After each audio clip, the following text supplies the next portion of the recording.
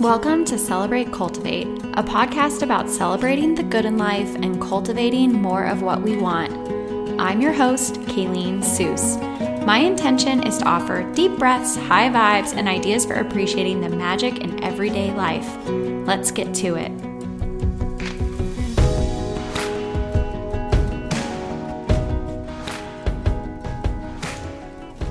Hello, my friends.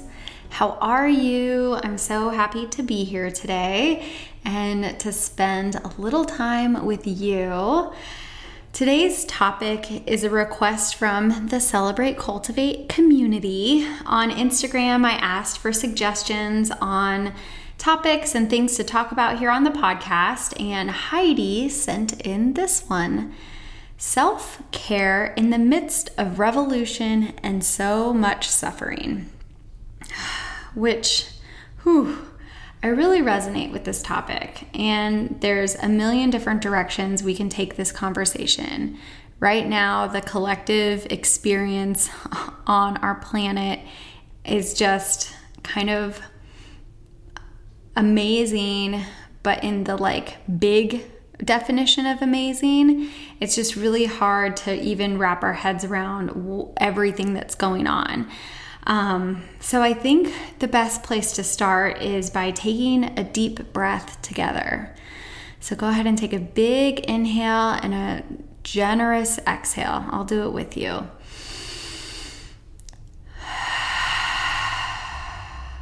Okay, that feels better. Thank you, Heidi, for bringing this topic to the top of the list. I really appreciate your input, and I think that this is an important conversation for us to have. Even in the easiest and breeziest times, self-care can feel like a controversial topic. It's something that we're conditioned to believe that putting our needs first is selfish, and especially as women, we're the caretakers, and we often sacrifice our needs in an effort to put others first. And that's a behavior that we've seen our mothers and our grandmothers, our aunts and our friends, our mentors. I mean, there's just so many examples of sacrifice, and I believe that is necessary sometimes, but it isn't sustainable for everyone long term. So if you're feeling like you need to or want to focus on self-care in the midst of all that's happening between the Black Lives Matter movement, the coronavirus pandemic, the uncertain political and economic climates, to name just a few current issues at hand, I believe this is a reminder and message to hold on to. Self-care is not selfish. Self-care is necessary, and the only person who can care for you is you, truly. I mean, we can get help from others, and asking for help is a radical act of self-care. But at the end of the day, the words that you say to yourself, the thoughts that you have for yourself, and the actions that you take for yourself can really support you in ways that other people can't. So what is self-care? What does it even mean?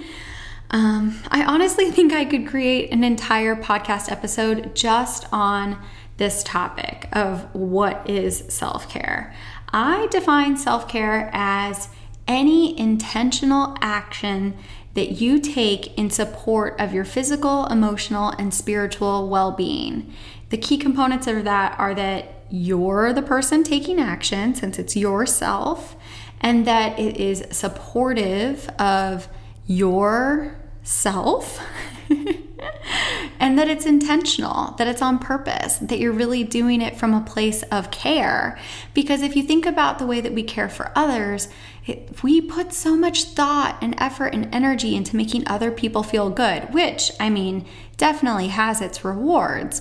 But if you find yourself only giving and not giving that back to yourself, I think that you can really find yourself feeling depleted, ignored, What are some other ways that you might feel if you're not caring for yourself? Exhausted, resentful. There's just a whole host of emotions and experiences that can come out of not prioritizing self-care. So I'm here to tell you that we can do this. We can be revolutionary. We can endure crisis and suffering and also take care of ourselves. So here are 4 ways to practice self-care in times like right now when things can feel extremely overwhelming.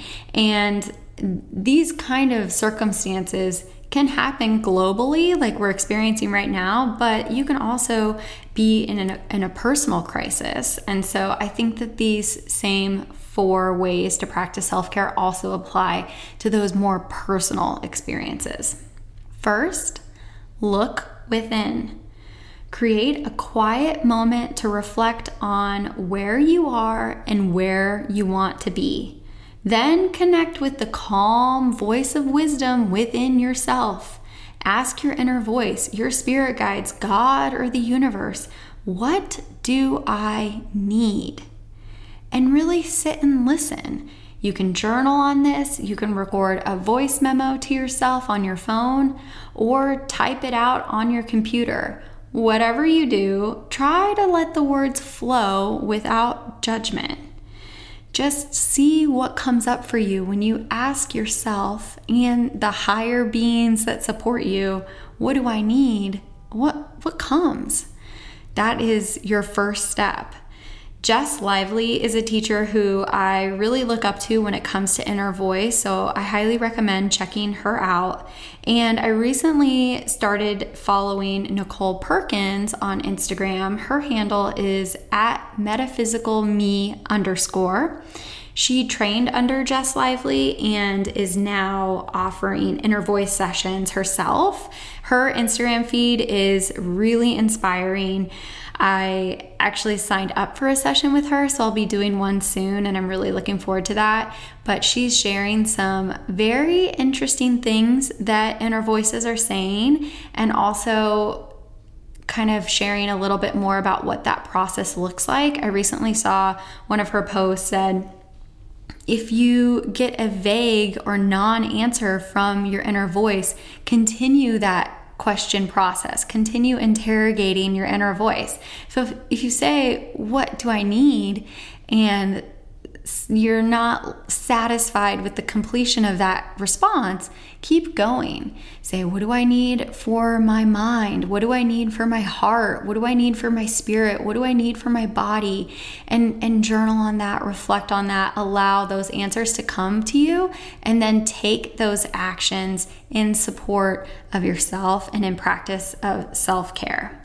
The simple act of looking within yourself is absolutely a form of self-care, because we spend so much time, especially in moments like this in history when there is a ton of information coming out. It's important that we pay attention to that, of course, but we also, if we're looking outside of ourselves for all the answers, we are muting one of the most viable resources that we have, which is our own inner wisdom, our own past lives, our own unique experiences that inform who we are and how we can show up.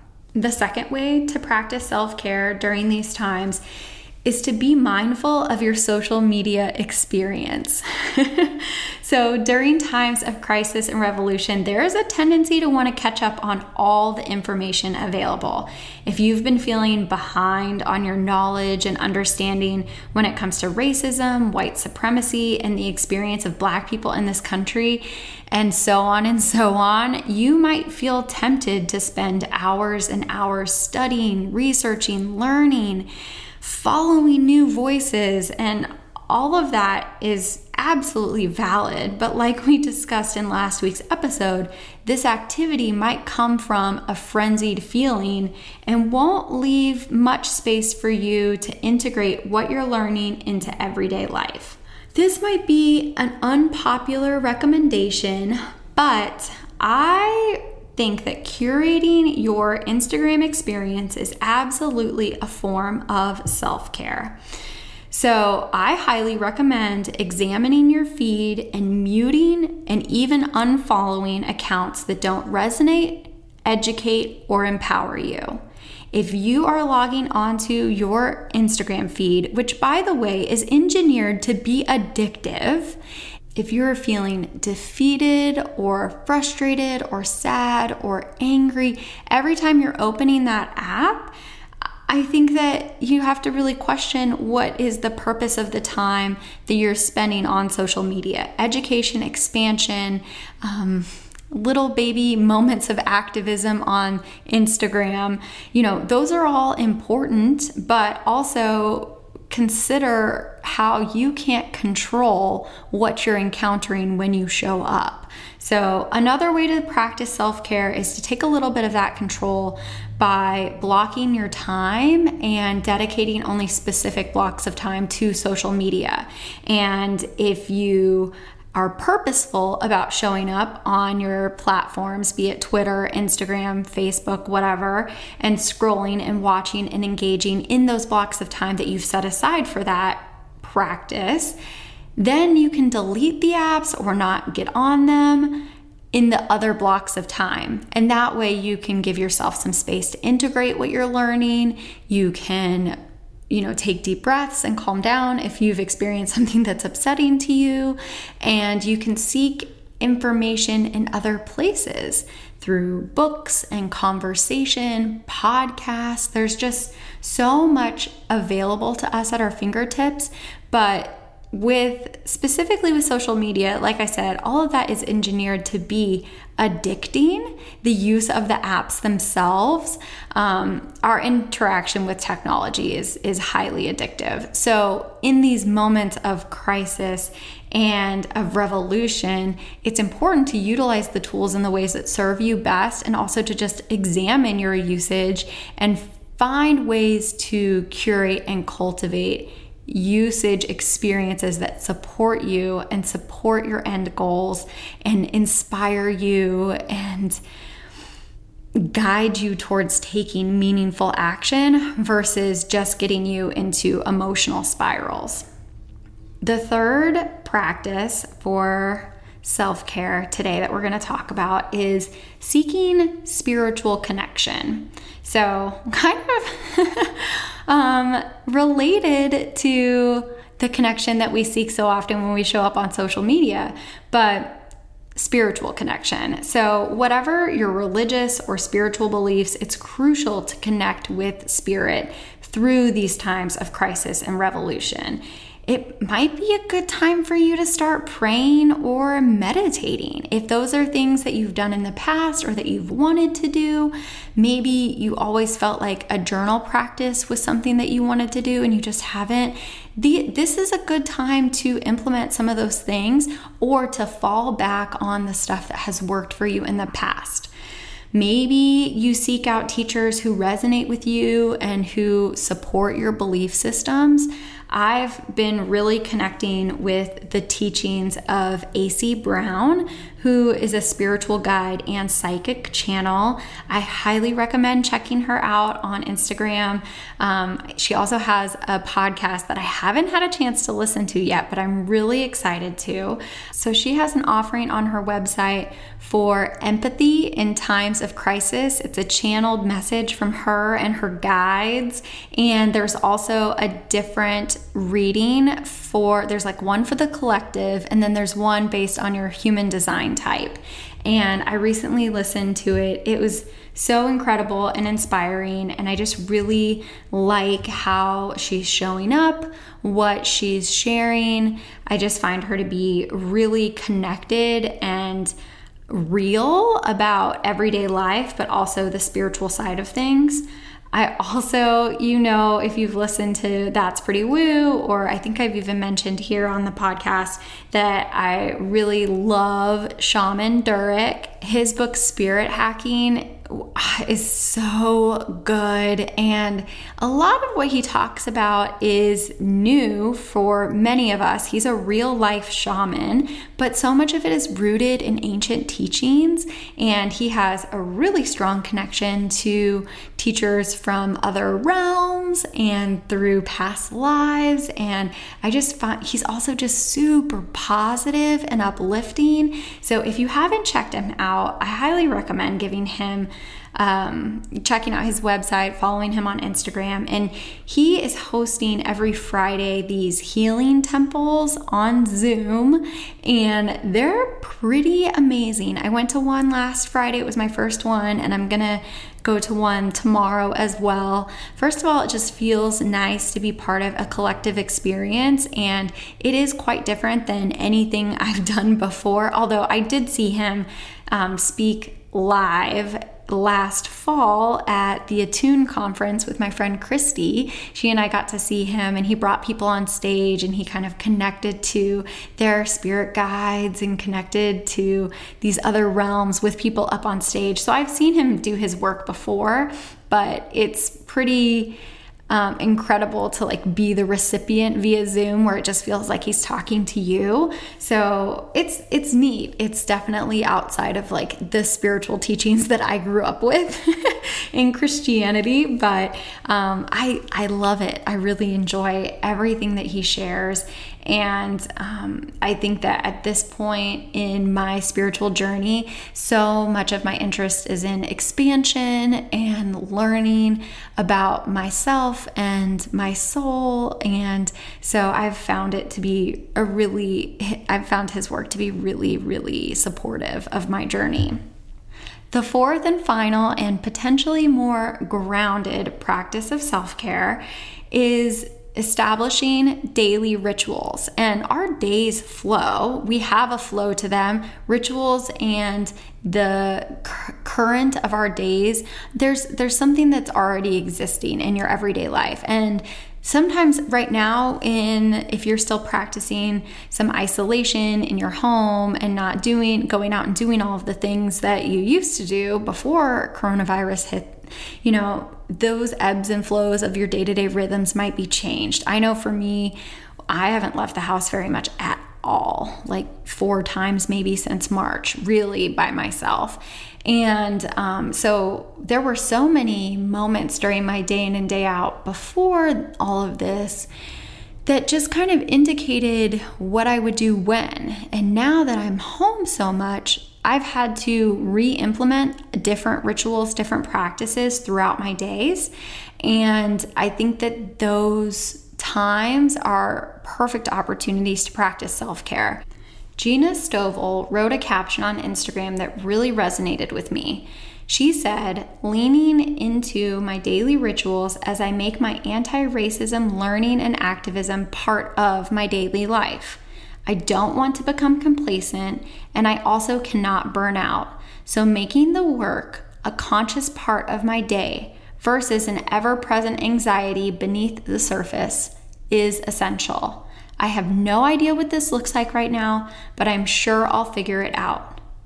That resonates with me because it acknowledges that we don't have all the answers right now, but we're becoming aware of things that we want to focus on, that we want to change, and also that awareness of we can't do it all right now. So how can we fold it into our everyday life, fold it into the rituals and rhythms of our days, and also support ourselves with that care.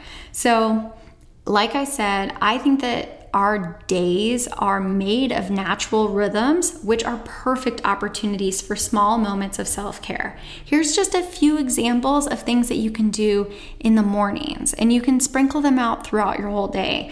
But waking up and saying to yourself, thinking to yourself, first thing, today is going to be a great day. This is a suggestion in a book that I read called Tiny Habits. It's by BJ Fogg, and the book is all about establishing new life patterns, new habits through making the tiniest changes in your life possible. It's a really interesting and inspiring book. My friend Stephanie works with BJ, and so I had the inside track on hearing about the publication process, and I just love everything that he teaches in the book. So I definitely recommend checking it out if you're looking for kind of support and education in terms of habit formation. But this one suggestion that he makes is waking up every morning and saying to yourself, today is going to be a great day. And he says that if you can't believe that because like you're really going through something horrible, you can say, today is going to be a great day somehow, and just kind of leave that how up to a greater force than yourself. I've been putting that into practice for the last several months, and I really do think it's like one of the most amazing ways to start your day. It's so simple and easy, accessible, and if you don't remember to do it, okay, just say it to yourself whenever you do remember. As you're brushing your teeth, look yourself in the mirror, look into your eyes, and think about one nice thing that you can say about yourself. Just one nice thing. You're already standing in front of the mirror, brushing your teeth, so have a little bit of eye contact with yourself and just praise yourself. Say one nice thing. Very simple, very accessible, so much self-care. And it's something that kind of like will support you day in and day out. After you get dressed in the morning, take a mini meditation vacation. Get still, quiet your mind, and just take a few deep breaths. For so long, I haven't practiced meditation formally because I didn't think that I had 20 minutes every day to like sit on the cushion in complete silence. And I always thought that like I needed to have the perfect conditions to practice meditation. And while that's still something in the back of my mind that I aspire to someday, that isn't very realistic in my current daily structure, my current family structure, the current world climate, like none of it really is like perfectly primed for my meditation practice. And maybe that's something that I need to get over. But in the meantime, my current practice is that when I can, not necessarily every single day for perfection, but when I can, just sitting down for a few minutes. I do a line activation, which is something that Ashley Wood teaches. You don't have to do that. You can just breathe and empty and quiet your mind or witness your thoughts and just kind of center yourself before you get into the heart of your day. Still on the morning routine self-care, one more. As you sip your coffee in the morning, set an intention for the day. My friend Meg often shares these on her Instagram, and it always just really makes me inspired and feel good to think about her drinking her coffee. Like that gives us life. We love our coffee, and setting an intention for the day, something to root and ground on, something to reflect on, something that we need support with. An intention to carry throughout the day can just be such a huge practice of self-care, and it's just a tiny little mind shift. Being intentional about the rhythms of your day will also help you do the conscious work of activism, learning, and unlearning, which I know so many of you have expressed as a priority for you. And if it wasn't a priority for you before all of this, like at the start of the year, I think it is becoming a much bigger priority for so many of us. So I hope that those 4 ways are helpful. To wrap up, I just want to share a little bit more of a message that I've been thinking on, which is to say that you can do some things, but you cannot do everything. And when you spread yourself too thin, you aren't helping anyone. In fact, you're hurting yourself and thus harming the collective. So be gentle, kind, and easy on yourself. Have compassion for your blind spots and the spaces where growth is necessary. Look back at your life and see that you have always grown. You've always grown throughout your life. So trust that you're going to keep growing. And just be kind to yourself about things that you've done wrong, that you are now waking up to. Like, you can't change the past. You can mourn, you can feel bad, you can allow that feeling, and then you can determine to do better, to grow. Activism, change, growth, and healing are huge elements of self-care, but we cannot be everything all the time. Getting stuck in sadness and suffering only adds to the collective pain. So hold space for your emotions, ask for help if you need it, and then make a plan for taking action that is sustainable and supportive for you. Self-care can be naps and face masks for sure, and it can also be protesting and voting.